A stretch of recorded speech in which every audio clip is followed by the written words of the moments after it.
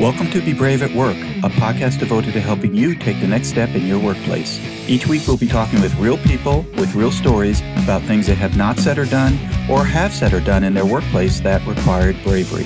Let's get started. Hi everyone, this is Ed Everts and I'm the founder and president of Excellius Leadership Development.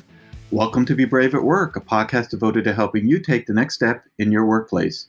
I hope you have listened to our past podcast conversations, and if you'd like to hear past episodes, go to bebraveatwork.com, subscribe to our podcasts, and learn some valuable lessons about bravery at work. Be on the lookout as well for my new book, Drive Your Career, 9 High-Impact Ways to Take Responsibility for Your Success, which is being published in September 2020. Our podcast today is sponsored by Cabot Risk Strategies. Based in Woburn, Massachusetts, Cabot Risk Strategies has created innovative and customized insurance strategies for individuals and families, businesses, nonprofits, commercial real estate, and public entities. Cabot's client base continues to expand both within the region and within the markets they serve, and if you're looking for customized insurance services and solutions, contact Cabot at 800-222-5963 or visit them at www.cabotrisk.com. I'm really excited to introduce our guest today. Rick Kuntz is an executive coach and organizational change consultant. He's the author of Growing Leaders, a leader builder handbook for human resource development and training professionals, business executives, and managers. And I have personally and professionally known Rick for a number of years, and we have shared some great stories about coaching and clients in the past. So I'm thrilled to have him here today. Hello, Rick. Hey, Ed. It's great to be with you. Well, it's fantastic having you, and I understand that you're back in the Massachusetts area. We are, very gladly so, too. Had several wonderful years in Philadelphia, but glad now to be back in Massachusetts. Well, welcome back to the Bay State. Yeah. Tell us a little bit more about yourself. I gave everybody a quick intro, but maybe you could tell us a little bit more of your background and what you've been doing recently. Absolutely. Happy to do that. And you and I, of course, have worked together over the years because I live in the Boston area at an earlier point in my career. But I've been an executive coach for about 25 years. And in that period of time, I've worked with a range of executives and managers across many different industries, from aerospace to defense to biotech, pharma, professional services, do a lot of work in banking, also work in the federal sector and in the nonprofit world as well. And I love coaching. I find myself excited every day when I go to work and when I'm working with executives. And now in this age of Zoom, we're doing so much virtually. It's always a challenge, but always a wonderful challenge to work with people who are on that leadership journey. And if I can accompany them on that journey, happy to do so. So a little more about what I focus on as a coach. I do a lot of work with change leaders, people who are leading change in their organizations. Also work with people on issues such as emotional intelligence and executive presence. And I also am happy to say I coach at 2 business schools. I coach at the Wharton School at the University of Pennsylvania and also at Queen's University in Charlotte, North Carolina. Wow, terrific. And Rick, I'm just curious, for a person like yourself who has been coaching for 25 years across virtually every industry and I'm sure every level, do you find that the challenges people face regardless of industry and sometimes level are very consistent? Yes, I do. And we were talking a little bit before about this. I think that, and you may find this as a coach as well with leaders, is that I find that courageous leaders are to be found at every level in organizations, at the first level of management and in the C-suite. And one of the things that I find interesting in working with leaders who display courage is if a leader is willing to transform themselves in the job that they have, in the role that they have, facing challenges that perhaps they have not faced before, the leader who can step up to that and who's willing to transform themselves in their leadership of others or in their leadership of an organization. Again, that is something I find in leaders at all levels, but to me, that's the hallmark of all leadership today. And it really gets back to that issue of how do you lead others in times of change and tumult, such as we're living through today.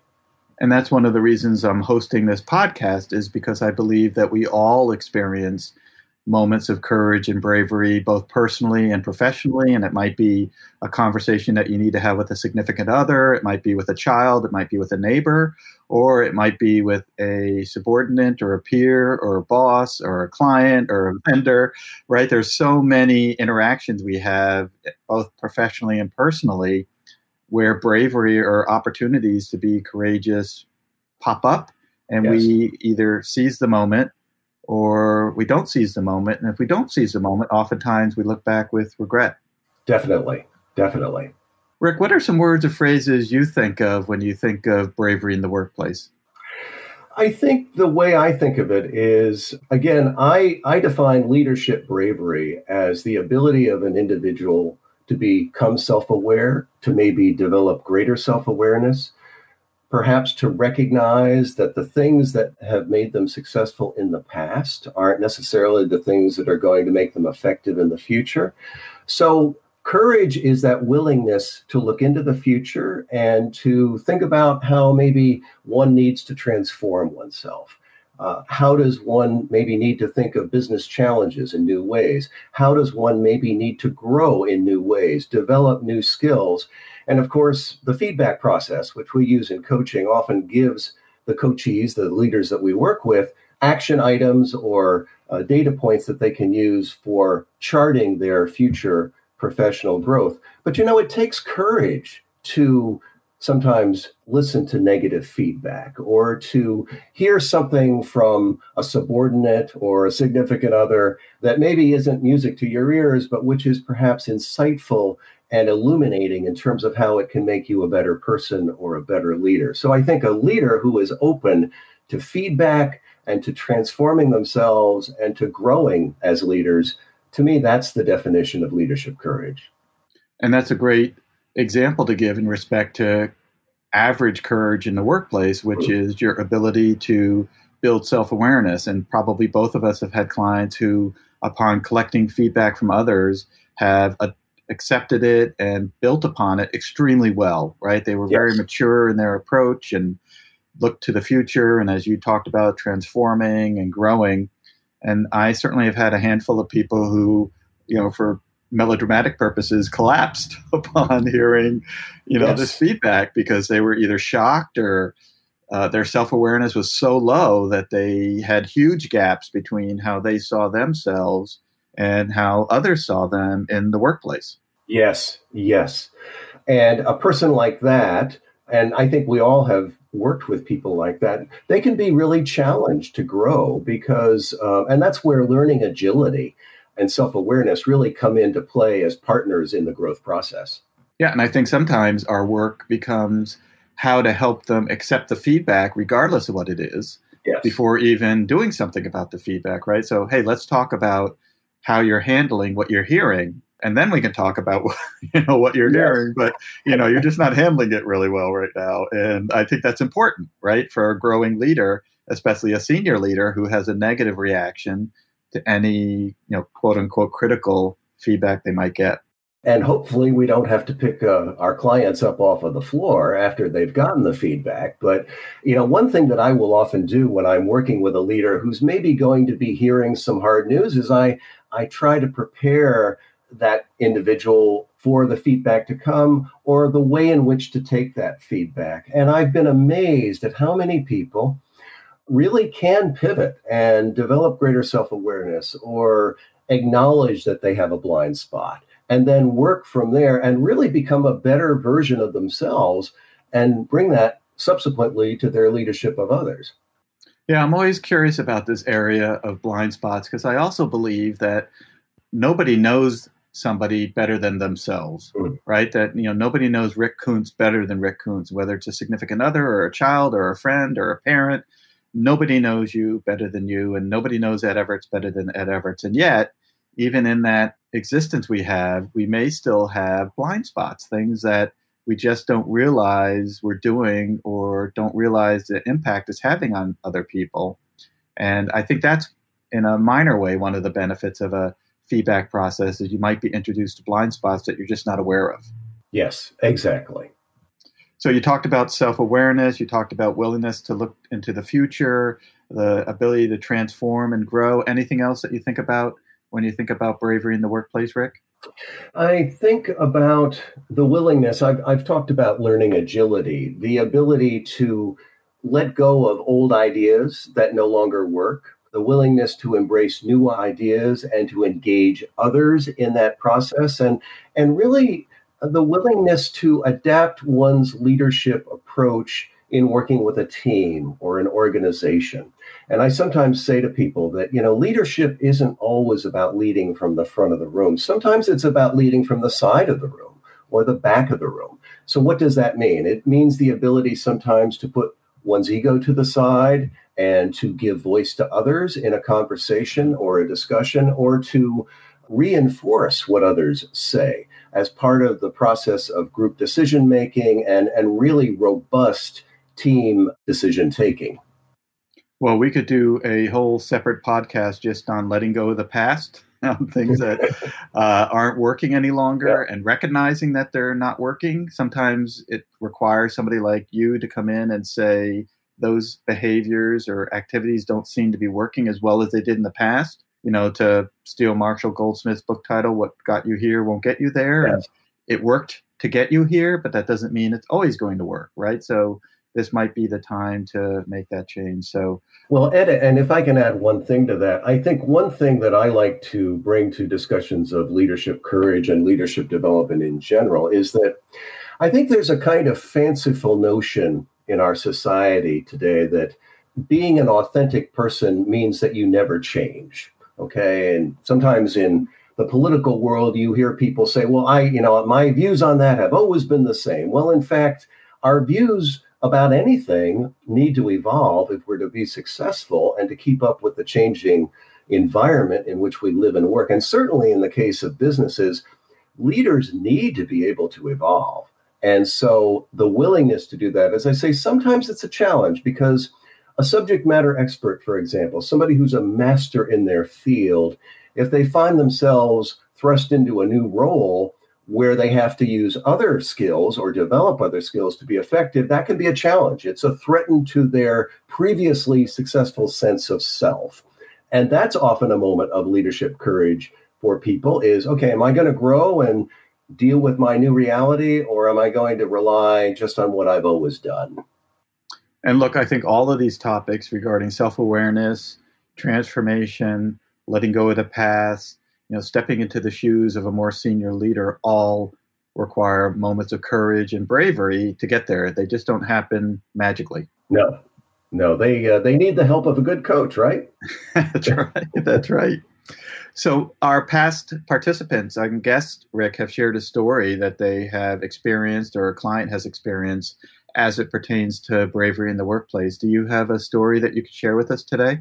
I do. And in fact, around this notion of self-transformation and leadership, I worked with an executive a few years ago, really interesting guy who was in his early 40s and was a demonstrated and very successful subject matter expert in his field.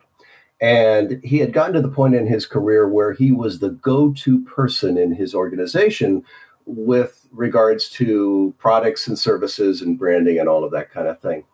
But he had never had the responsibility of managing more than a handful of people. I think he had never managed more than 3 people at any one point in time. And so he'd been in this role where he was the chief spokesperson for his department, and he was the go-to guy, and he had very junior level people working for him, and they were basically being mentored by him for other roles in the organization. Well, at one point, he was offered a promotion into a role where instead of having 3 people working for him, he was going to have 65 people. And it was at about this time that I was introduced to him. His organization was looking for him to retain a coach because he was floundering and flailing with having to manage a group of 65 people. And I did a stakeholder analysis. I interviewed, 15, 20 members of the team, and I came up with a set of themes. People gave me really real-time sense of how they experienced him as a leader. And people said things to me such as, well, he doesn't let anyone else speak in team meetings, and he's not very good at bringing us together. And He seems to give light to what more junior members of the team say, and so forth and so on. So anyway, there was a lot of rather negative but very actionable feedback that I gathered as a result of talking to these stakeholders.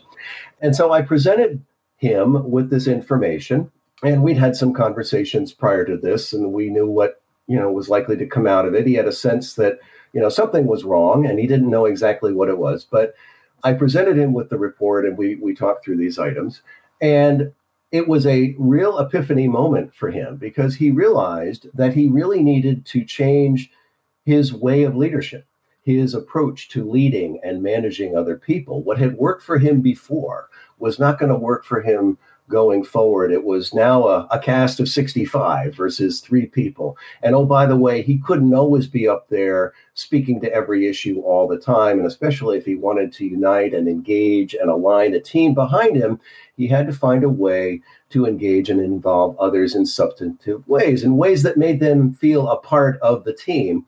And so we focused on that as sort of the presenting issue. And I must say, he rose to this occasion.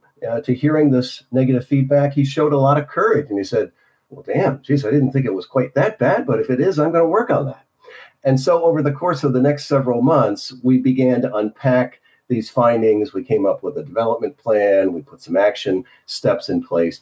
And one of the things that I introduced to him was a model of what I call dialogic leadership. It's an approach that leaders can use to leading teams and conducting effective team or group decision-making. And the framework that I shared with him is called the 4-player model. And it's quite well known worldwide. It was developed by a guy named David Cantor out of Harvard Medical School. David and I are friends and colleagues, and we've done some work together. And essentially what this model does, the 4-player model does, is it outlines 4 roles or 4 stances that a leader can take in conversation with others.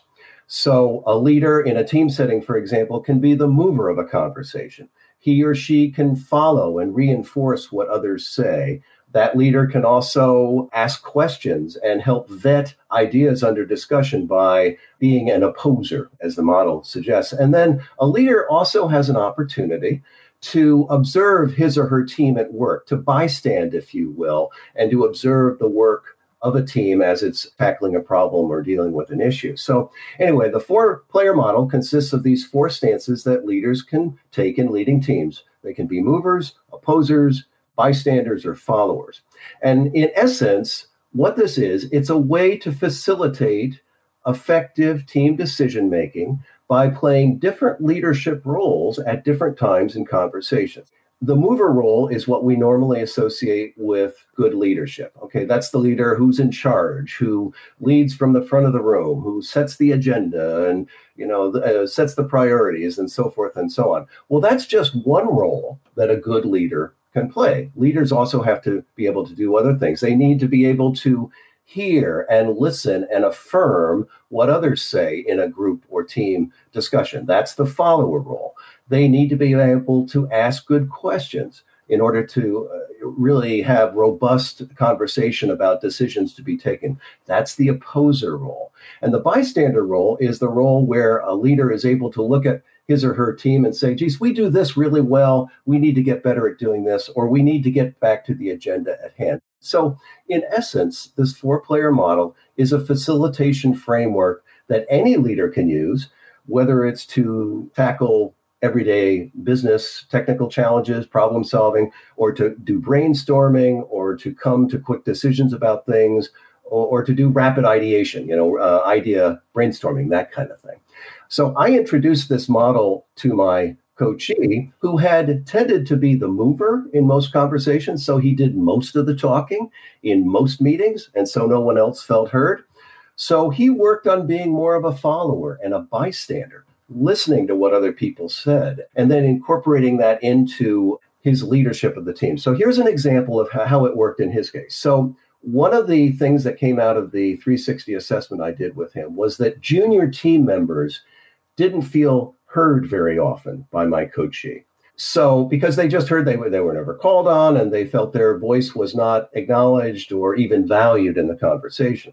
So my coachee learned to set the table for conversation, be the mover, and then to step back and let others lead the discussion or have a full-throated conversation about something.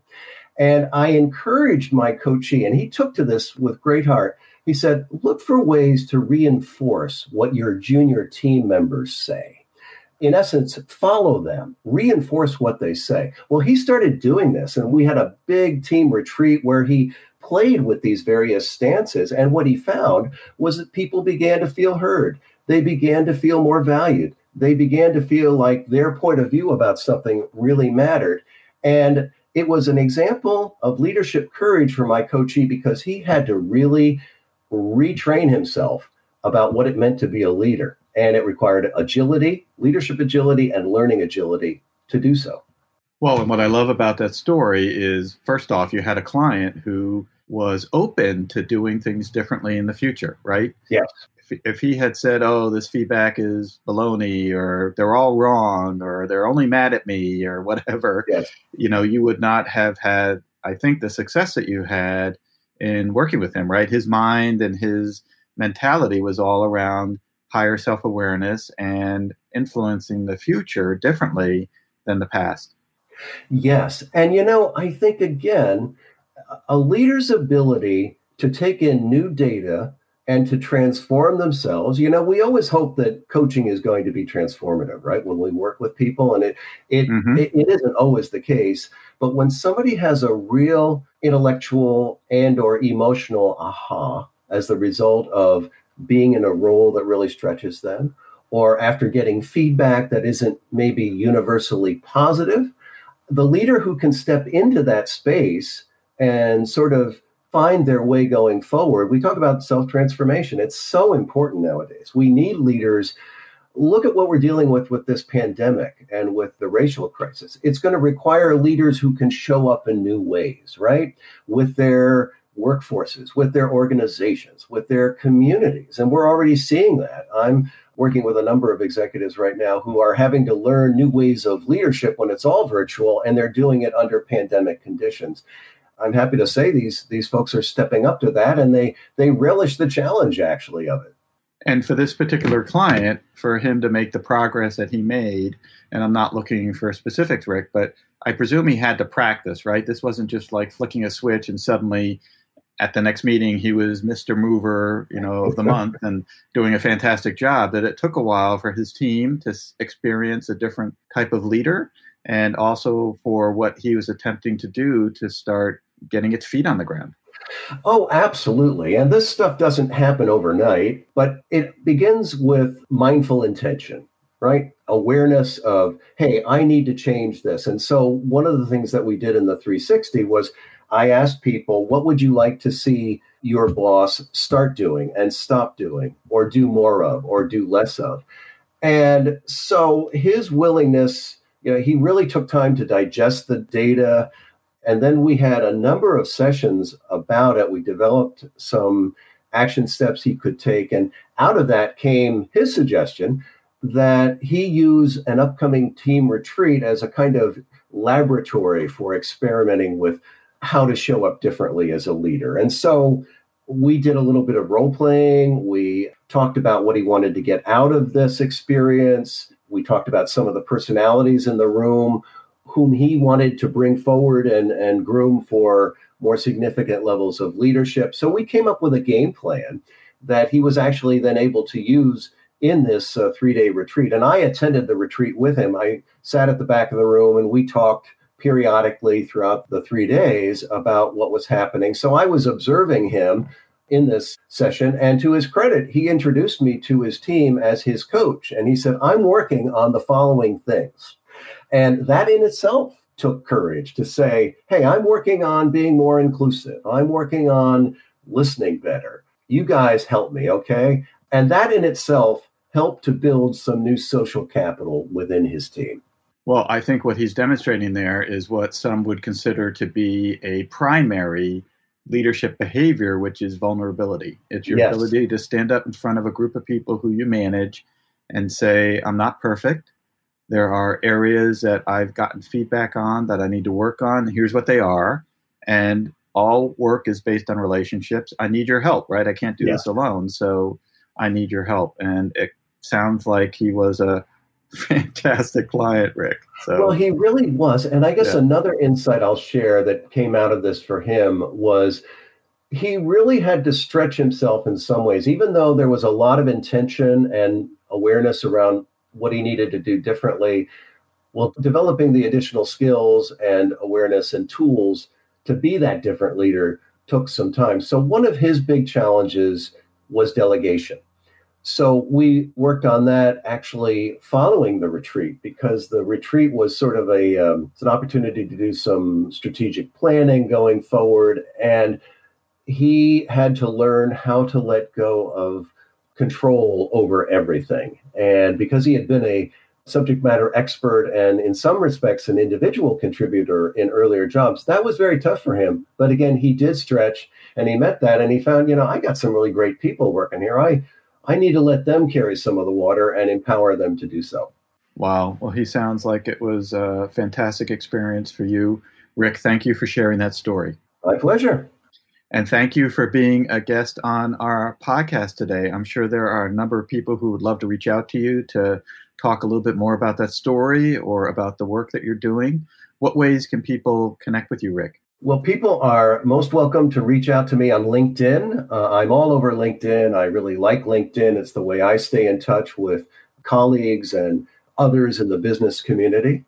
They're also welcome to reach me at my email address, which is huntingtonnsg@gmail.com. So that's, again, huntingtonnsg@gmail.com. And that stands for Huntington North Star Group. Again, huntingtonnsg@gmail.com.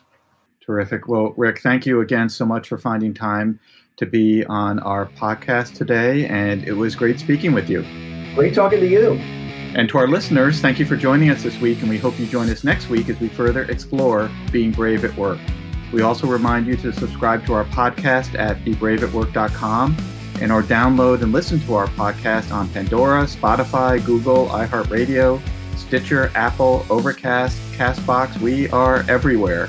Do you have something to say yet are not saying it? Do you have something to do yet are not doing it? Now is the time to be brave at work. Have a great week.